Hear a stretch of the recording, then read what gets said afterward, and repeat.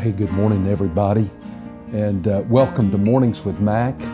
It's storming in Birmingham, and the lighting was just poor by the window, so I'm having to come into the study this morning. I hope you've got a copy of God's Word. You're going to need it.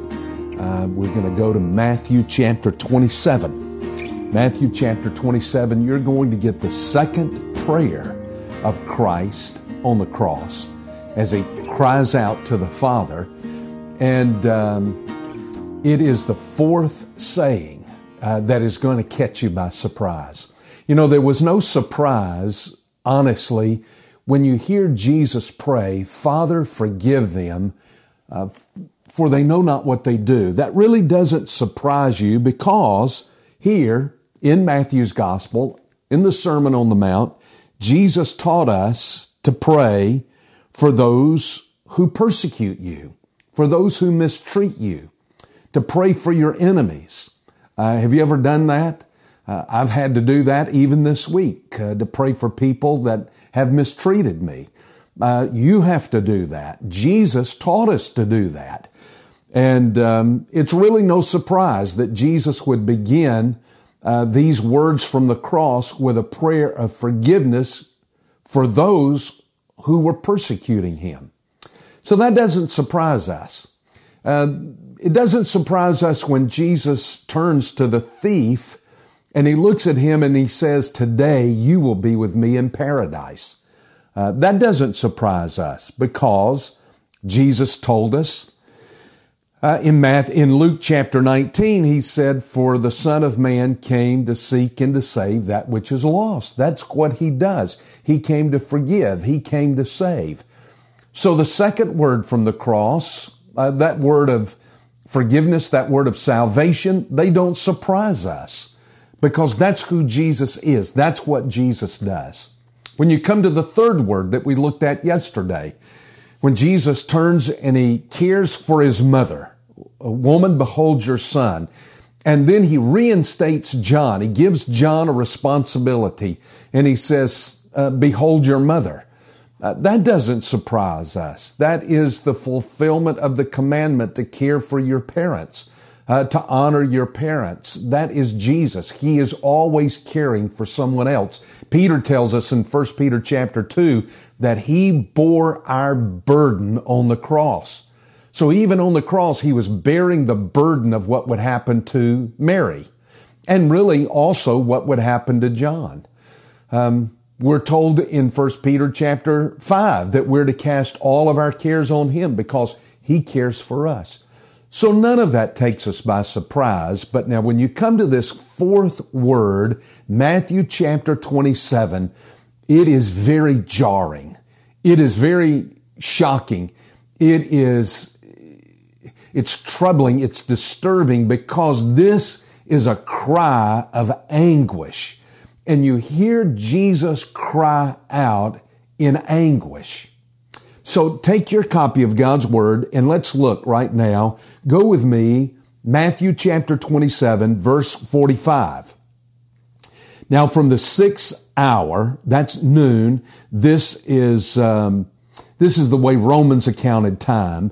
From the 6th hour, noon, at the zenith of the day, at the height of the sun, darkness fell over the land until the 9th hour, until 3 o'clock in the afternoon. That's a much debated event that happened. So many people have tried to explain that away, just the same way they've tried to explain away the crucifixion and the resurrection. Some have tried to explain this away. Some have said this was an eclipse. Well, an eclipse doesn't last that long. And I'm not going to debate all of those theories. Others have said it was a sandstorm. I've been in Jerusalem in the middle of a sandstorm and a dust storm. And it doesn't do what this is describing right here.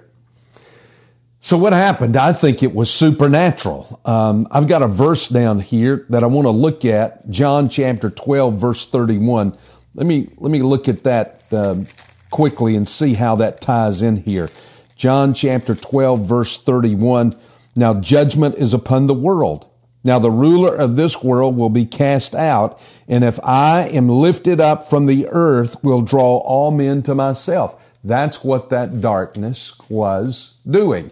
It was foretelling the fact that judgment now had come on the earth. Judgment now from God was about to fall. Darkness has always been foreboding. It has spoken at times of judgment. In fact, I want to read you something out of the prophet Amos. If you go back to Amos chapter 8, now I know that's in a real clean section of your Bible. It's in with the minor prophets. But if you get there to Amos chapter 8, let me just read you 2 verses. Listen to the prophecy of this. It will come about in that day, declares the Lord, that I will make the sun go down at noon. Boy. And make the earth dark in broad daylight. Then I will turn your festivals into mourning. Remember, this was at Pentecost. And all your songs into lamentation. And I will bring sackcloth on everyone's loins and baldness on every head. See, it got to me. And I will make it like a time of mourning for an only son. And the end of it will be like a bitter day. Now that is absolutely breathtaking. That prophecy of what would happen on this very day and what would take place. Well, what is all this talking about? What does this mean? This darkness. Well, it was the darkness of judgment, as I just read to you out of John chapter 21. It is this darkness that comes on the earth because the judgment of God is coming. Do you remember back the darkness that God caused to fall over Egypt for 3 days?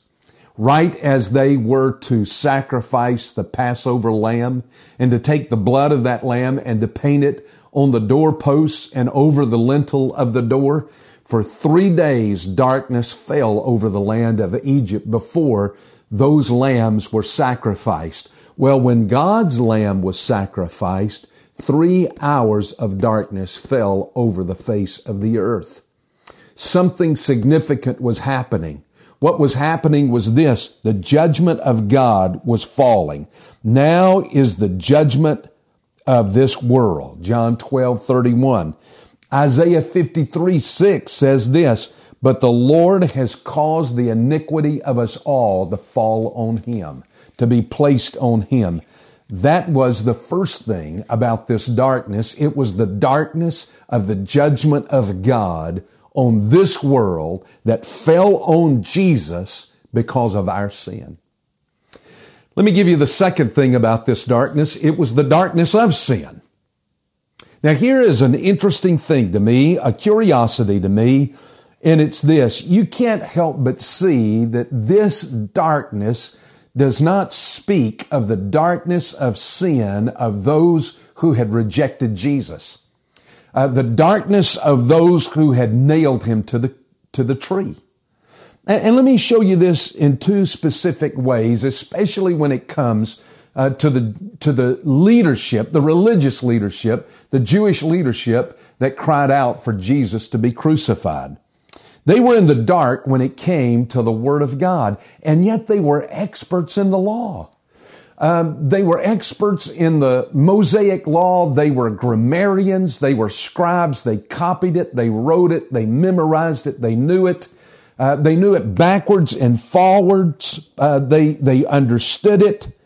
And you would think in that moment when Jesus cried out these words, Eli, Eli, lama sabachthani. That is, my God, why have you forsaken me? That their mind would not immediately go back to the Davidic Psalm, Psalm 22. Now, this week, I would encourage you to do this, especially beginning today, tomorrow, tomorrow, Friday, Saturday. Read Psalm 22 and look at how David so accurately describes what happened at Calvary that day, the crucifixion. And David had never seen a cross. He had never seen a crucifixion victim. But listen to what he says. He begins that psalm, Psalm 22, verse 1, with these words, my God, why have you forsaken me? You would have thought that any of these grammarians, any of these scribes, any of these rabbis, any of these priests, any of these lawyers of the Mosaic law would have immediately identified what Jesus was saying. But the fact of the matter is they misunderstood. That's what they did with the Old Testament. They misinterpreted basically much of the Old Testament. When it spoke of the suffering of God's Messiah, they ignored it, like Isaiah chapter 53. They just simply set it aside, like Psalm 22. They just put it aside. They paid it no attention. They would not even bother with trying to interpret it. But only when it spoke of the glories of Israel to come, that's what they latched onto. Now that was the kind of Messiah they wanted. We want a Messiah not to come and suffer for my sin. Who cares about that? What we want is for you to come and to make us free and to make us wealthy and to give us positions and make us look good and help us achieve rulership over everything else and everybody else. And so there was a darkness that was there that concerned the Word of God. Now I want to show you something. Why this darkness about Scripture? Let me take you to Luke chapter 11, and I want you to listen. Jesus is pronouncing these woes on the Pharisees. And he's going to come to that last woe there in verse 52 of Luke chapter 11, and I want you to listen to what he says. Woe to you lawyers. Now, he doesn't mean the barristers like we have today. He's speaking of those men who were experts in the Mosaic law. Woe to you lawyers, for you have taken, listen to Jesus, you have taken away the key of knowledge. You yourselves did not enter, and you hindered those who were entering. He says, you've taken away the key of knowledge. And he says, you would not enter into that room of knowledge, which was the Word of God. And he said, and you hindered those who would enter. There were those who were wanting to go there. Now, what is the key of knowledge? It's not a what, it's a who. It's Jesus Christ. When you reject Christ, you reject the key of knowledge to the Word of God. You'll never understand it. No one can understand the Word of God apart from the infilling of the Holy Spirit. And there is no infilling of the Holy Spirit if you've never received Jesus Christ as Lord and Savior. And so they were blind. They were in the dark when it came to Scripture. Secondly, they were in the dark when it came to their own personal sin. They could not see that they were sinners. They could not understand that they were rejecting their Messiah. In fact, if you look over to Acts chapter 3, Peter and John go up to the temple, and there's the lame man, the man who'd been lame from birth. He's sitting there by the gate, beautiful. And of course, Peter takes him by the hand, and the Lord heals him, raises him up, and the crowd gathers around, and they all saw this, and they began to run to the portico of Solomon in full amazement. And when Peter saw this, he said to the people, men of Israel, why are you amazed at this? Why do you gaze at us as if by our own power or piety we made him walk? The God of Abraham, Isaac, and Jacob, the God of our fathers, has glorified his servant Jesus, the one whom you delivered and disowned in the presence of Pilate when he had decided to release him.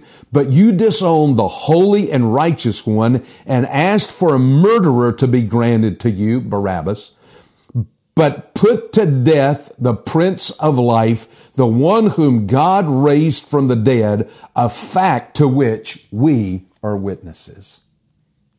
They couldn't even see. They were in the dark when it came to their own personal sin. Well, there's the darkness of judgment. There's the darkness of sin. But now I want you to watch, and I want you to see the light that works in the darkness.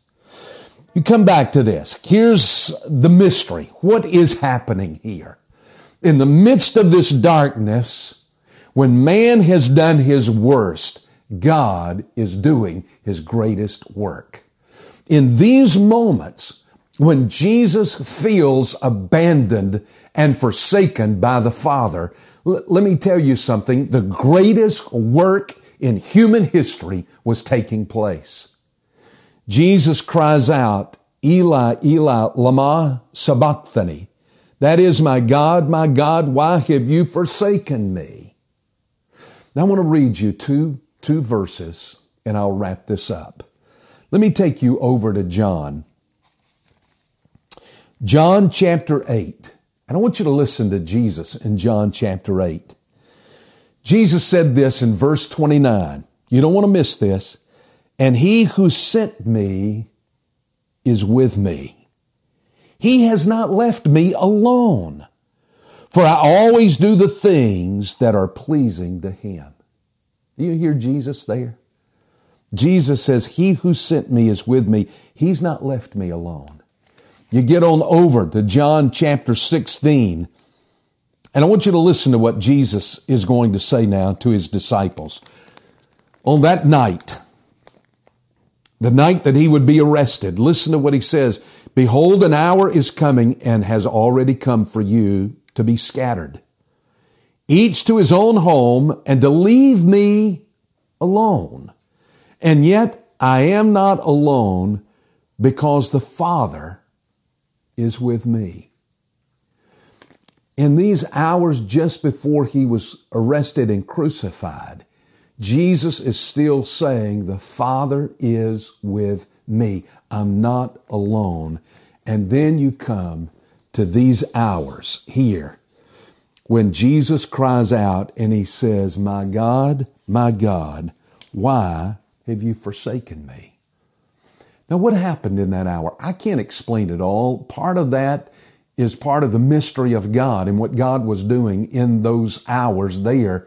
But I can tell you this, God can't look on sin.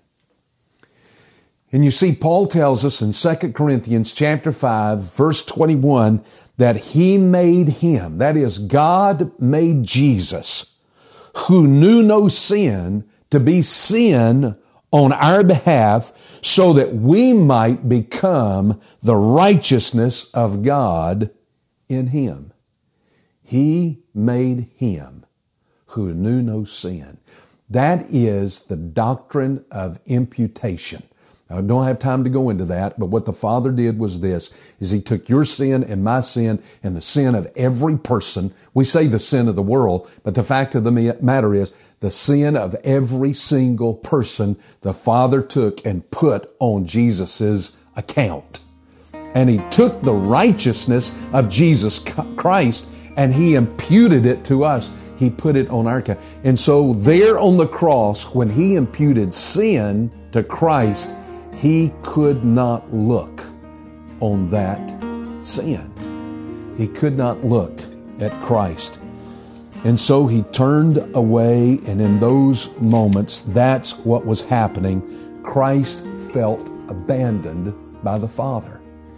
He felt abandoned by the Father, and yet in those moments when he felt like God was the furthest away, that God was actually doing his greatest work. Don't ever forget that. That there are those moments you feel like God has abandoned me. Some of you feel like that right now. God has abandoned me. You may feel abandoned, but let me tell you something.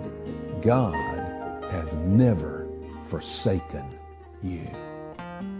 You see, Jesus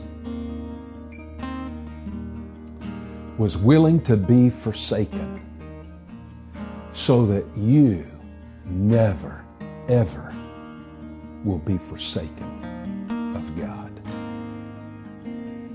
God bless.